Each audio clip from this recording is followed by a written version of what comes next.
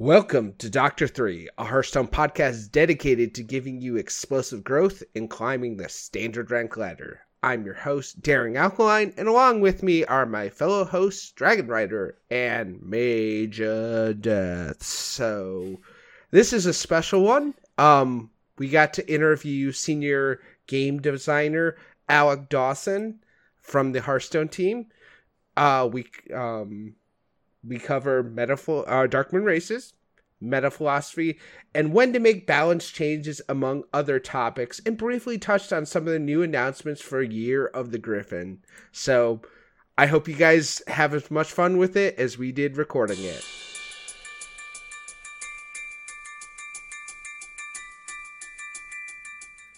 All right, so we have a special guest. We've all been very, very excited about this. Mr. Alec Dawson, how are you doing, sir? Hey, yeah, I'm excited to be here today. How y'all doing? Yes, welcome. So let's just hop into it. We have a lot of ground to cover and only a tiny bit of your precious time. So we just wanted to just rush into it and go look at Darkmoon Races to start off. So the mini set has been out for a couple weeks now. We ran a poll that said over 70% felt like the mini set had changed at the meta. Are you happy with the impact Darkmoon Races had on the meta? I mean, definitely. I think when we look at, a 35 card set or a set that's like a little bit smaller in terms of what the mini sets are in size, we wanted to shake things up. And I think that's our whole intention here is halfway through an expansions release. What we've noticed over the years is, hey, like expansions are really awesome, really fun to come in, but 2 to 3 months in, things can start to get pretty stale in terms of, it might be the same decks over and over again, which it doesn't mean it's bad gameplay. It just means it's a little bit repetitive, right? So, coming in there and being able to, really shake things up with this injection of cards is, I think, really good for the players overall. It just creates a whole new environment. So I think, yes, we were very happy with Darkmoon Races. We thought it was going to be, pretty impactful too. There's definitely some interesting cards in there. And yeah, it's been a good mini expansion for us so far. I think I definitely have enjoyed playing it since the new cards came out. I'm curious, though. There's been some good cards. There's been some bad cards, I think, as, the community tends to label these things. I'm curious, from your point of view, are there some cards that have been better than you expected them to be going into release, or on that same reverse token, something that hasn't worked as well as you thought it might? Yeah, it's a good question. I think one card that we knew was going to be pretty good, maybe didn't expect to see it as good as it has been in terms of how many decks it's been appearing, is probably Crab Rider. We knew Crab Rider, like, just the stat line's pretty good, but yeah. I mean, seeing it pop up in some of the Rock Paladin decks and seeing it pop up as just a 2-drop and a bunch of other stuff, it's like, oh wow, yeah, there's definitely a lot of power here. I think Armor Vendor is probably going to see more time in the sun as time goes on. It's just a pretty powerful anti-aggro tool if you do need that life gain. I think we'll probably see more Armor Vendor later. We've seen a little bit of it, but I think we probably felt there would be more of it. And then Moonfane, I think these probably another one. It's like Moonfane's, if the right meta for Moonfane comes about, Moonfane's a pretty hard card to remove, right? So we'll see if Moonfane, gets some more spotlight as well. That's interesting. Well, talking about specific cards too, you asked Twitter what their favorite card was from Darkmoon Races, but unless we somehow missed it, we didn't see yours. So what is your favorite card from Darkmoon Races? What is my favorite card? Darkmoon Races? That's a good question. I think a card like Guidance is pretty cool. I think a card like Resizing Pouch is pretty cool as well. I like those. You get to play a little Trixie. I think Resizing Pouch, it's more interesting if there's more 0 mana stuff you can do, or there's things at specific mana cost you want. So I think when we look at Hunter, possibly in the next expansion, maybe they'll have some 0 mana cards that you might want to get. And then it creates a new dynamic for the card. So that card will change slightly in terms of where there's a smaller pool of cards at specific mana costs, where your class cards have a better chance of appearing, right? And it'll change how you sort of interact with that card. So I think that's one of my favorites, just because how it can change over time. I'm interested to see how that is after Zephyrus leaves standard as well, because I think that might change a little bit. But kind of looking at how different is it for card design and like the thought process that goes into that for cards which are included in the core set versus is there like a different thought process or design process for a regular expansion? And is there a specific card that you had a favorite that you worked on? Yeah, it's a good question. I think there wasn't always too big of a difference. I think like when we look at like 16-2 Galakrond's Awakening, you look at Darkmoon Racers, I think we were really trying to make sure we had stuff that was exciting. It's a limited card pool, so you really want to make sure you're pushing certain areas, whereas the larger set, you have a few more opportunities to do so. I think one thing, though, that we've been trying to do is sort of look at these sets and be like, okay, how can we capture anything from the whole year? And I think that's been a really fun experiment for us. And then what we're going to be doing in the future is not only looking back at, previous mechanics, I think we'll also be saying, how can we expand on those mechanics? How can we make them how can we make the players look at them slightly differently than before? So you might have say we might have Frenzy in the upcoming expansion, and then how can Frenzy be a little bit different in whatever the mini set is, right? So those are some of the things we're thinking about, how to add maybe a little bit of complication, but just make you look at the mechanic or the keywords in a different light now that it's 2 to 3 months that you've had a bit more time experiencing them, right? I liked how exciting it was with as we're recording this, the reveal of the core set today. There was lots of feedback, lots of discussion, and I think that like going forward, that's definitely one more thing we have to look forward to is every year is what is this core set now going to look like, and how does that change things up? So I like that actually quite a bit. But I want to talk about one of the other things that's being implemented as part of Year of the Gryphon and the new expansion Forged in the Barrens, which is spell schools. I think both Dragon Rider and I were like taken back. We were like, "Oh my goodness, you're changing how spells work. This is kind of weird." I'm curious if you could talk a little bit about how that came about. Maybe how long you've been in the process of thinking about this. What are some of the most excited, or what things make you excited about this change, and what sort of things can we expect because of this change? And finally, since I'm sure you played with this a little bit internally, how has it felt? Yeah. There's a lot to it. It wasn't the first time that we actually talked about spell schools as a team. It's been brought up a few times since I've been on the team. It was never really the right opportunity, the right time. I think when we look at where in a year cycle it's supposed to come out, I think the start of the year is really when something like that, a big broad change, I think that's best placed at the beginning of the year. Sure. Now, with spell schools in particular, we actually for a bit we were deciding between, well, was it going to be spell schools or was it going to be like specializations? Because we didn't know how we wanted to look at, say, warrior or classes that are much more physical, and how we could maybe incorporate some of their specializations into this as well.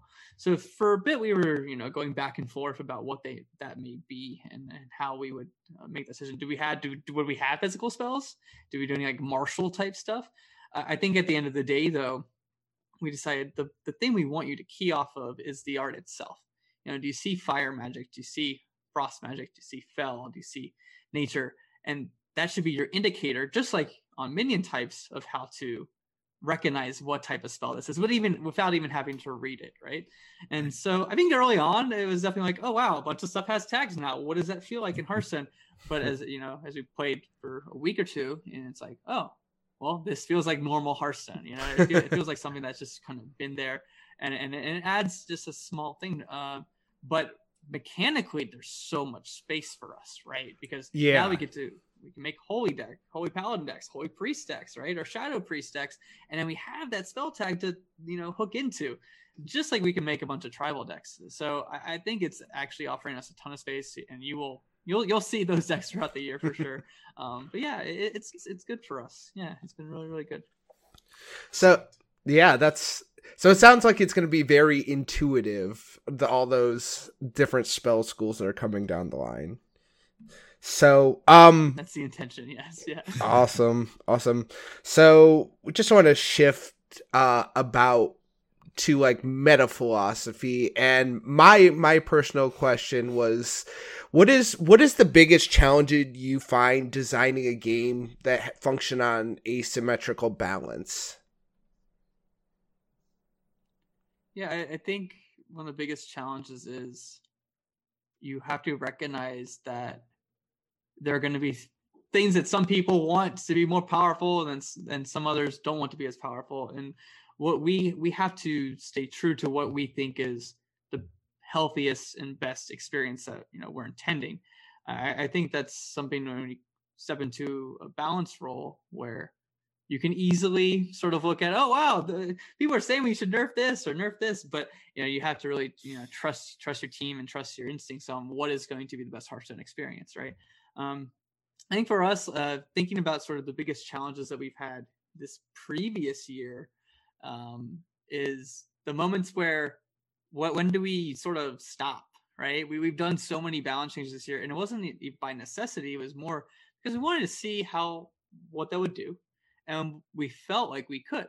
We felt like we could come in and we make some changes and keep things refreshed over and over again. And we thought there's been a pretty good response to that. And where's that place where like, actually, let's not do it here. What's your reasoning there? So it's been one of those things we've been trying out for quite a while. We've had some things that we think we wouldn't do again. And we've had some things that we would definitely do again. I think one in particular, I wouldn't call this necessarily a mistake, but I think we might have had a slight philosophy shift since, is you look at something like Bran, like Down Tamer Bran, right? And we nerfed that card, out of precaution. And maybe it was the correct nerf, right? But it was a very low play rate deck. And say we don't even nerf Down Tamer Bran, does Highlander Hunter really start to dominate the meta and start to be this deck that is wildly played everywhere? I don't really think so. I think it still probably ends up a low play rate deck, and that's okay. So I think that's probably one that looking back on it, we might have done differently, right? We went and said, you know what? Hey, if it's a low play rate deck, we think it's going to be good. Let's see the interest there of the player base, rallying their support behind that deck. Because decks like that and decks like Even Paladin in the past just haven't actually been played as much as they should have been, right? Mm-hmm. So I think that's one thing that sticks out. It's like, hey, that's probably something we learned this previous year that we may do a little bit differently in the future. Well, just anybody listening, don't worry. I got y'all covered. I've played enough. It's true. Everybody. Yes. So. And I also played a lot of Even Paladin when that was a thing. So I like where that mentality's at. Maybe I'm doing the right thing. But one thing talking about kind of decks and archetypes is, do you and the team maybe as a whole, you think it's better for classes to have like a ladder viable deck or several classes that have two or more decks, or would you rather have like one or two classes that just don't have any? Like, do you want classes to have multiple decks that are all ladder viable, or do you kind of like that where maybe let's just say Hunter and Paladin, because you just said those are a little bit more dominant? Yeah, I think it's a variety of the states. You don't always want to be in the same state, but sort of answering your questions like one by one, I think yes, it is ideal for you to come into Hearthstone and you play a certain class, and that's your favorite class. It's ideal for you to have a deck that's at least going to be somewhat competitive, right? It can be tier 2, even tier 3 maybe, but we want it to be somewhere. We don't want you to be stuck with a deck that's just like tier 5 and non-existent. It doesn't mean every class needs to have something that is tier 1, whatever that might be even hard to do if they're all going to tier 1. No, nothing's really tier 1, but it doesn't mean it always has to be good, right? But something that you can always play and have a good time, having a good experience. But at the same time, I think there's also interesting things about diversity there too. And not that you could, diversity, some people think of just being blanket good, right? And it is good. It's good that there's a variety of things you can come and play, but it's also good sometimes when there's like healthy decks that are at the top of the meta that you can specifically target in a functional way, and then feel smart about your deck building decisions too, right? I think metas like that are okay too, because the player can come in and make their own choices about how they want to target the meta. So I wouldn't say it's as black and white is like, no, this is always the best type of meta. Different metas contribute towards different player types and sort of what they're looking for. I think if there's a meta where you can't feel smart because of your deck building skills, don't think that's as successful either. We want to be able to have that, incorporated into whatever the meta is too. Mm-hmm. That's really interesting. I guess I always assumed that there was, an ideal meta state that you would kind of try and strive for. And I suppose it makes a lot of sense if it kind of shifts and ebbs and flows a little bit. And obviously you don't necessarily want to have a class that has that tier 5 deck, but because of that shifting and movement, sometimes that's going to happen. And hopefully the next set of cards or the next set of balance changes or something is going to kind of address some of that. That makes a lot of sense. So there's been a fair amount of discussion about weapons during Year of the Phoenix, and those weapons driving the success of certain classes. I'm thinking of Rogue and Warrior and Demon Hunter specifically. And when these sets are being designed, did you expect for them to have as much impact as they've ended up having during this year?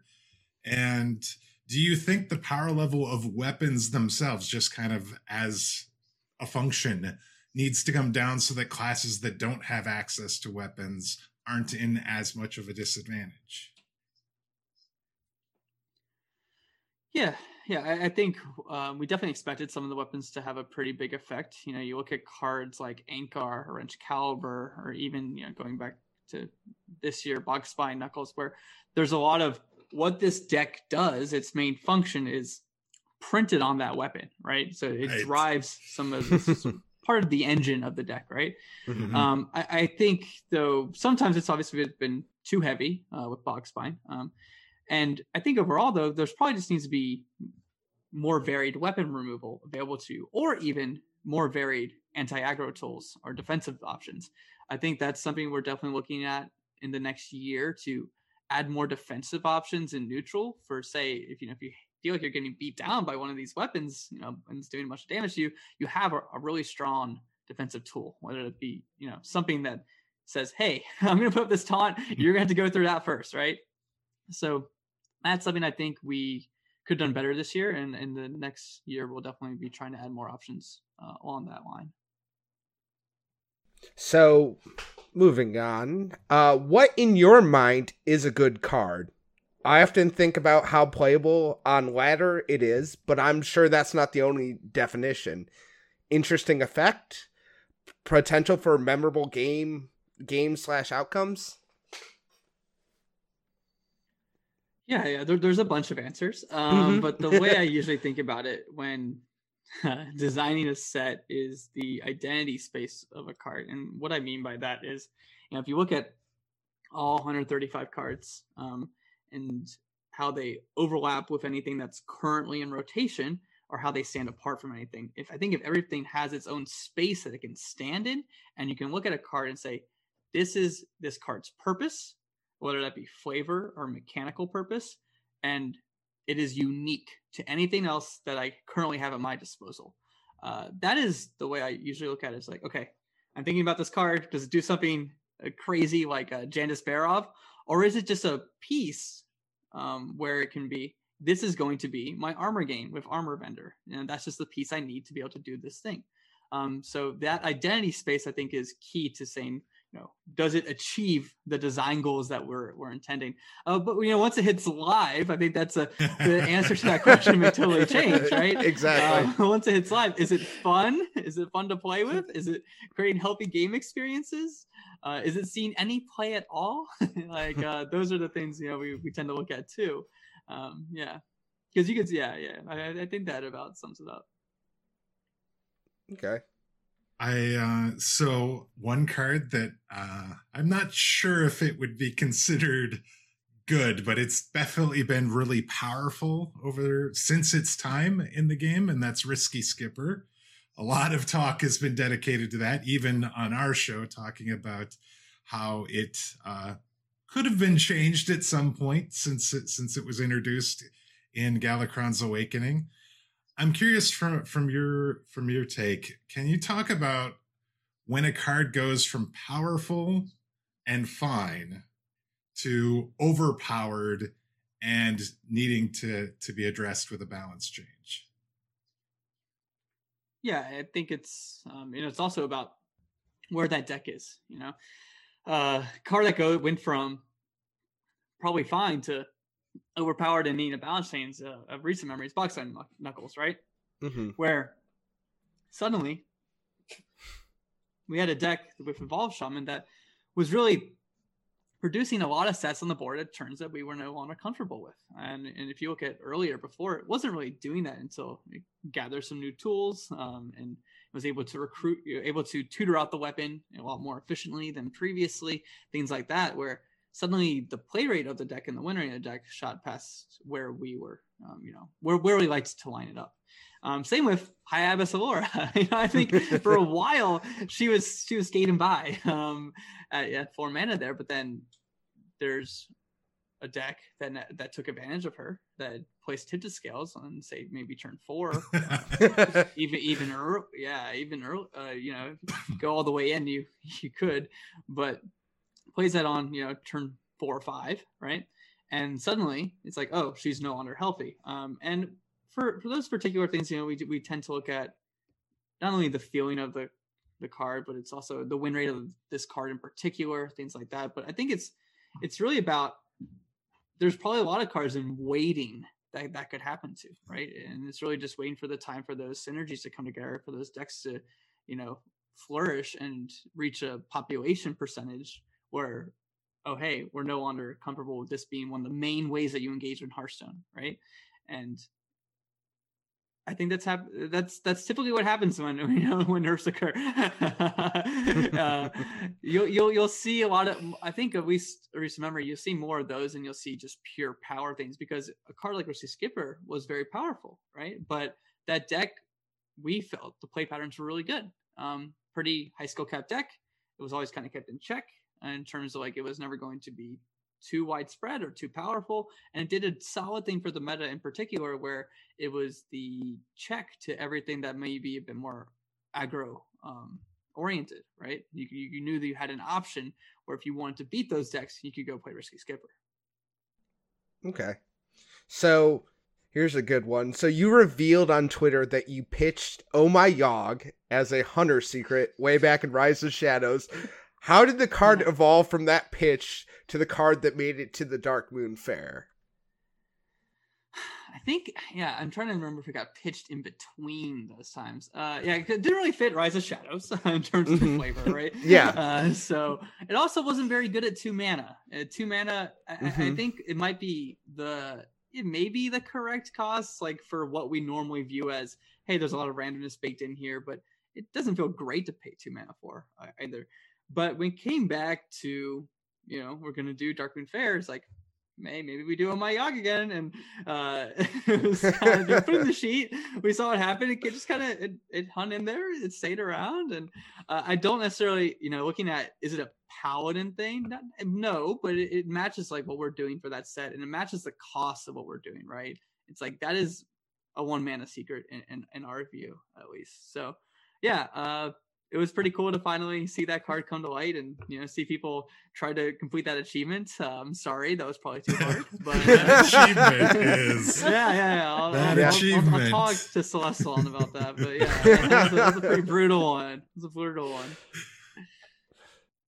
I like that a card that you pitched way back when ended up finally getting in the game. That's got to feel very cool to kind of just go from point A to point B across, even if it took some time like that. Yeah, it happens quite a bit, We'll just we scrap a bunch of cards throughout making our sets, so we'll have to always come back this card's really cool, but doesn't fit right now. And then a year later, maybe someone's looking through the files of the past sets wait, why didn't you do this card? And it's like, let's do it now. Transfer Student was a card just like that, actually. Originally pitched in Ungoro. And, wow. I think might have been Peter at the time. And I was going back through the Ungoro sheet and I was like, wait, this is cool. I want to use this in Skullman's. and then we did it. Yeah. That's awesome. That is very awesome. So I want to talk about the developer insights that you've been sharing on Twitter. I have to say, as far as like in thinking and talking about balance changes, having that insight that you've been providing just from the team's perspective was really, really great to see. And I noticed that, and it was commented that it ended up in the blog or the patch notes that came out this time. And so I'm curious what made you start doing it. And please tell me it's not going anywhere, or it's going to just find its way into the blog posts or the patch notes going forward. Yeah, it'll definitely be up there whenever we make some balance changes. We'll put them up on the blog. I think one thing, I think the whole team just wants to be better about communication right now. You see Dean every week going and doing his Q&As every week. I read them too. I'm like, what did my boss say this week? Let me check. It's 7:00. Got to go back through and see what Dean said this week.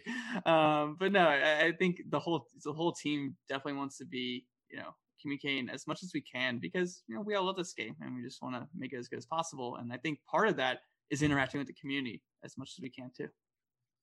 Mm-hmm. Love that you're doing yes. that.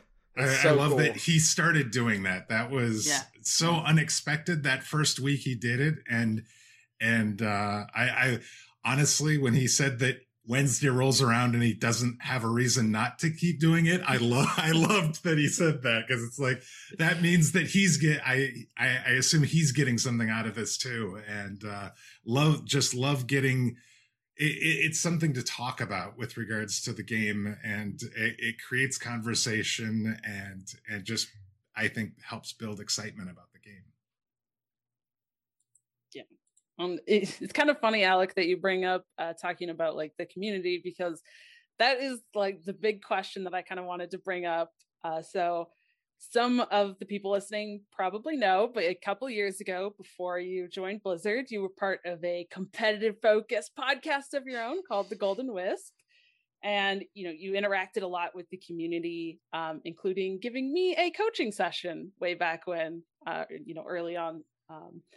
And you still seem to be like very engaged with the community. So is staying engaged with the community something you wanted to do still after joining, or did it just kind of seem like a natural fit to kind of become a public face for the game because of your history with the community? And sorry, this is kind of long, got a couple, but what's one of the biggest ways in which, your views on the meta, card design, like the competitive state of the game changed from when you were doing your podcast to actually being on the team? And do you have any advice to aspiring competitive players, whether it's something you learned before joining that just has stuck with you, or something that working on the game kind of opened your eyes to? Yeah, and I still remember that coaching session, Patron Warrior, I believe. Back, I was like week 1 of Patron Warrior. That was fun. I think engaging the community is just something I've always wanted to do, because I think the Hearthstone community is pretty special. It's always been a community that I feel is very warm and welcoming, and it's just unique to any other gaming community I have ever interacted with. So I feel like the reason I make games is because I want to give back, because games brought me so much joy, and I think obviously engaging with the community is part of that too. I think part of my own development in my career as a person was through Hearthstone, and it dominated my like grad school years, and still is a giant part of my life, obviously. So that's definitely something I think is pretty special, and I hold pretty close to my heart. Now moving on to, I guess, how my views changed on things. I was already working in development before, so I was at least like pretty sympathetic, or in terms of like if things couldn't go out in time, or if like things were slow. So I understood how development worked. And I think for pro players or anyone or competitive mindset that wants to get into game development, I think you just got to start. You just got to start trying yourself, and learn what it's like to make decisions from that standpoint. You're not just making decisions that are going to be changed tomorrow. You're going to be making decisions that are going to affect the game for years to come. And also, there's an entire team behind you, and how do your decisions, affect your pipelines? How do they fit in your pipelines? Things of that nature. So I think for a lot of people coming in, it is kind of interesting because, that magic is, that veil is sort of the curtains pulled back and they see it. We just had two new hires recently, For Control and Gallon. And so they got to see like how everything's being made, and we're going through, designing a bunch of mechanics together. But I would say just, that's something you're interested in, you just got to start, start making some cards, or start, making some games somehow, and understand what that perspective's like. Do we have any? Actually, we do have one last question. We had one in case there was some time. So, how much fun is it being part of the videos, the expansion videos, or big game change announcement videos? Like how much of a blast is that?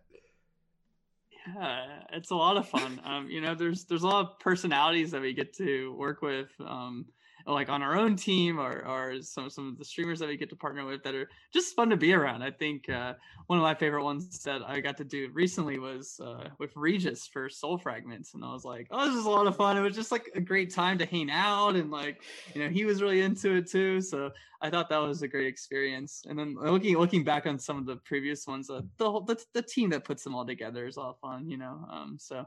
Yeah, they're always a blast. The scripts are always great. We just get to laugh. Like, we're the Hearthstone team, right? I mean, I just, the whole time I was watching Liv and Joe's video for Forged Barons, I was like laughing myself. I was like, this is hilarious. And I love our brand of humor that we get to strike sometimes. That's great. That's just absolutely wonderful. And a lot of us do too. So, yes, we enjoy watching those just as much. Thank you for coming and spending some time with us talking about the game. This was a lot of fun and very insightful. Thank you. Yes, thank you. And thank you so much for having me. Nice to see y'all, and and please, we'll have to do it again sometime. So, let's keep in touch. Will do. Absolutely. Right, yeah. Take care. Thank you. Thank you.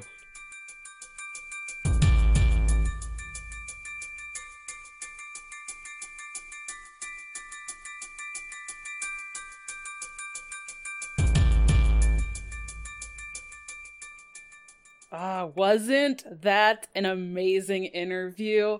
I really do hope that all of you enjoyed that as much as we did, because I know we had an amazing time recording that, and that was fun. It was so cool getting to talk to Dev, and thank you so much, Alec, for doing that, because that was awesome. Yes, thank you. That was such a good time. We had a really good time with it. So interesting. The insight that you can get when you get an opportunity to just pick the brain of somebody that's creating like your favorite game. That's what this was. And like, there's like a million questions we could have asked. We had a short amount of time. We did the best we could to try and come up with a bunch of interesting questions that kind of covered the range of topics. And Alec just gave some really interesting answers on some of that stuff. When it comes to his Oh My Yog card, or transfer student coming from way back in Ngoro. I mean, it's crazy. Some of that stuff is just so interesting, because it's like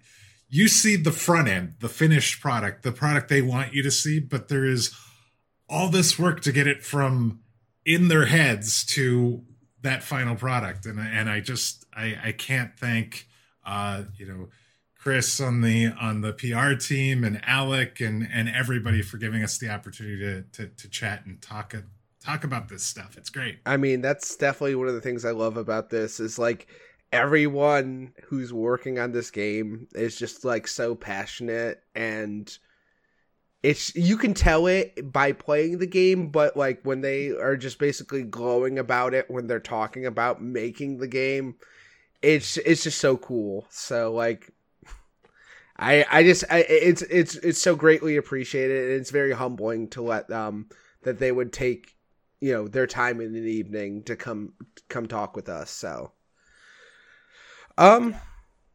anything else we want to add before we wrap this one up?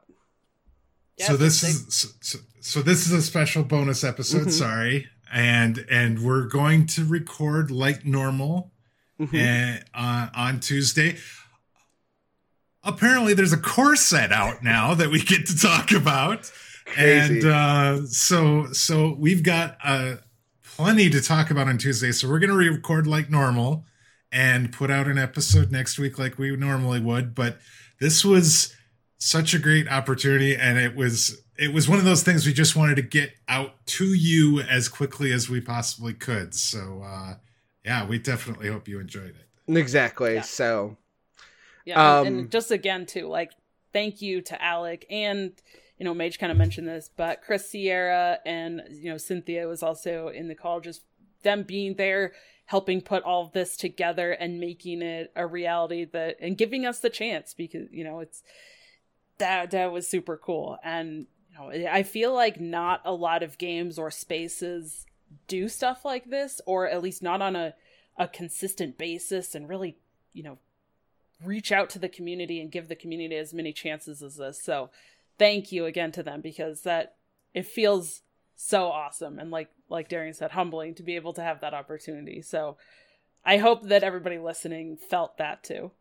yeah, it's just, again, it's they've been great. I've worked with Chris a few times now, and he is just super cool and very laid back, and it's just really nice to see, you know, you can just build a rapport, and just it's very nice to have such easy flow, and like a community manager that wants to be involved with the community and does things for us. It's just, mind is blown. So thank you.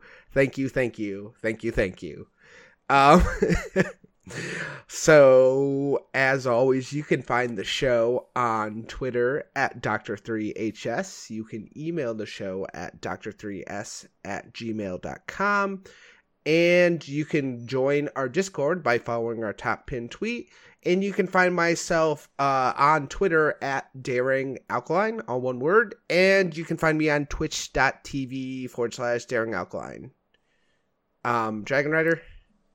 Yeah, you can find me on Twitter at DonnieDK. That's DAWNIEDK. And I'm streaming mostly on the week, but really as much as I can, over at twitch.tv/DragonRiderDK. And Mage, take us home. You can find me on Twitter. I'm at Magedeath, and Monday, Wednesday, Friday, you can find me on Twitch at twitch.tv/Magedeath.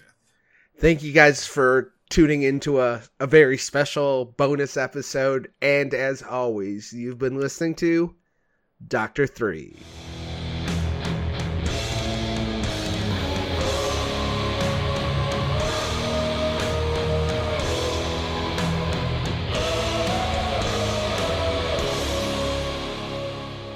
Oh, without a doubt, this is Boom Goes the Dynamite.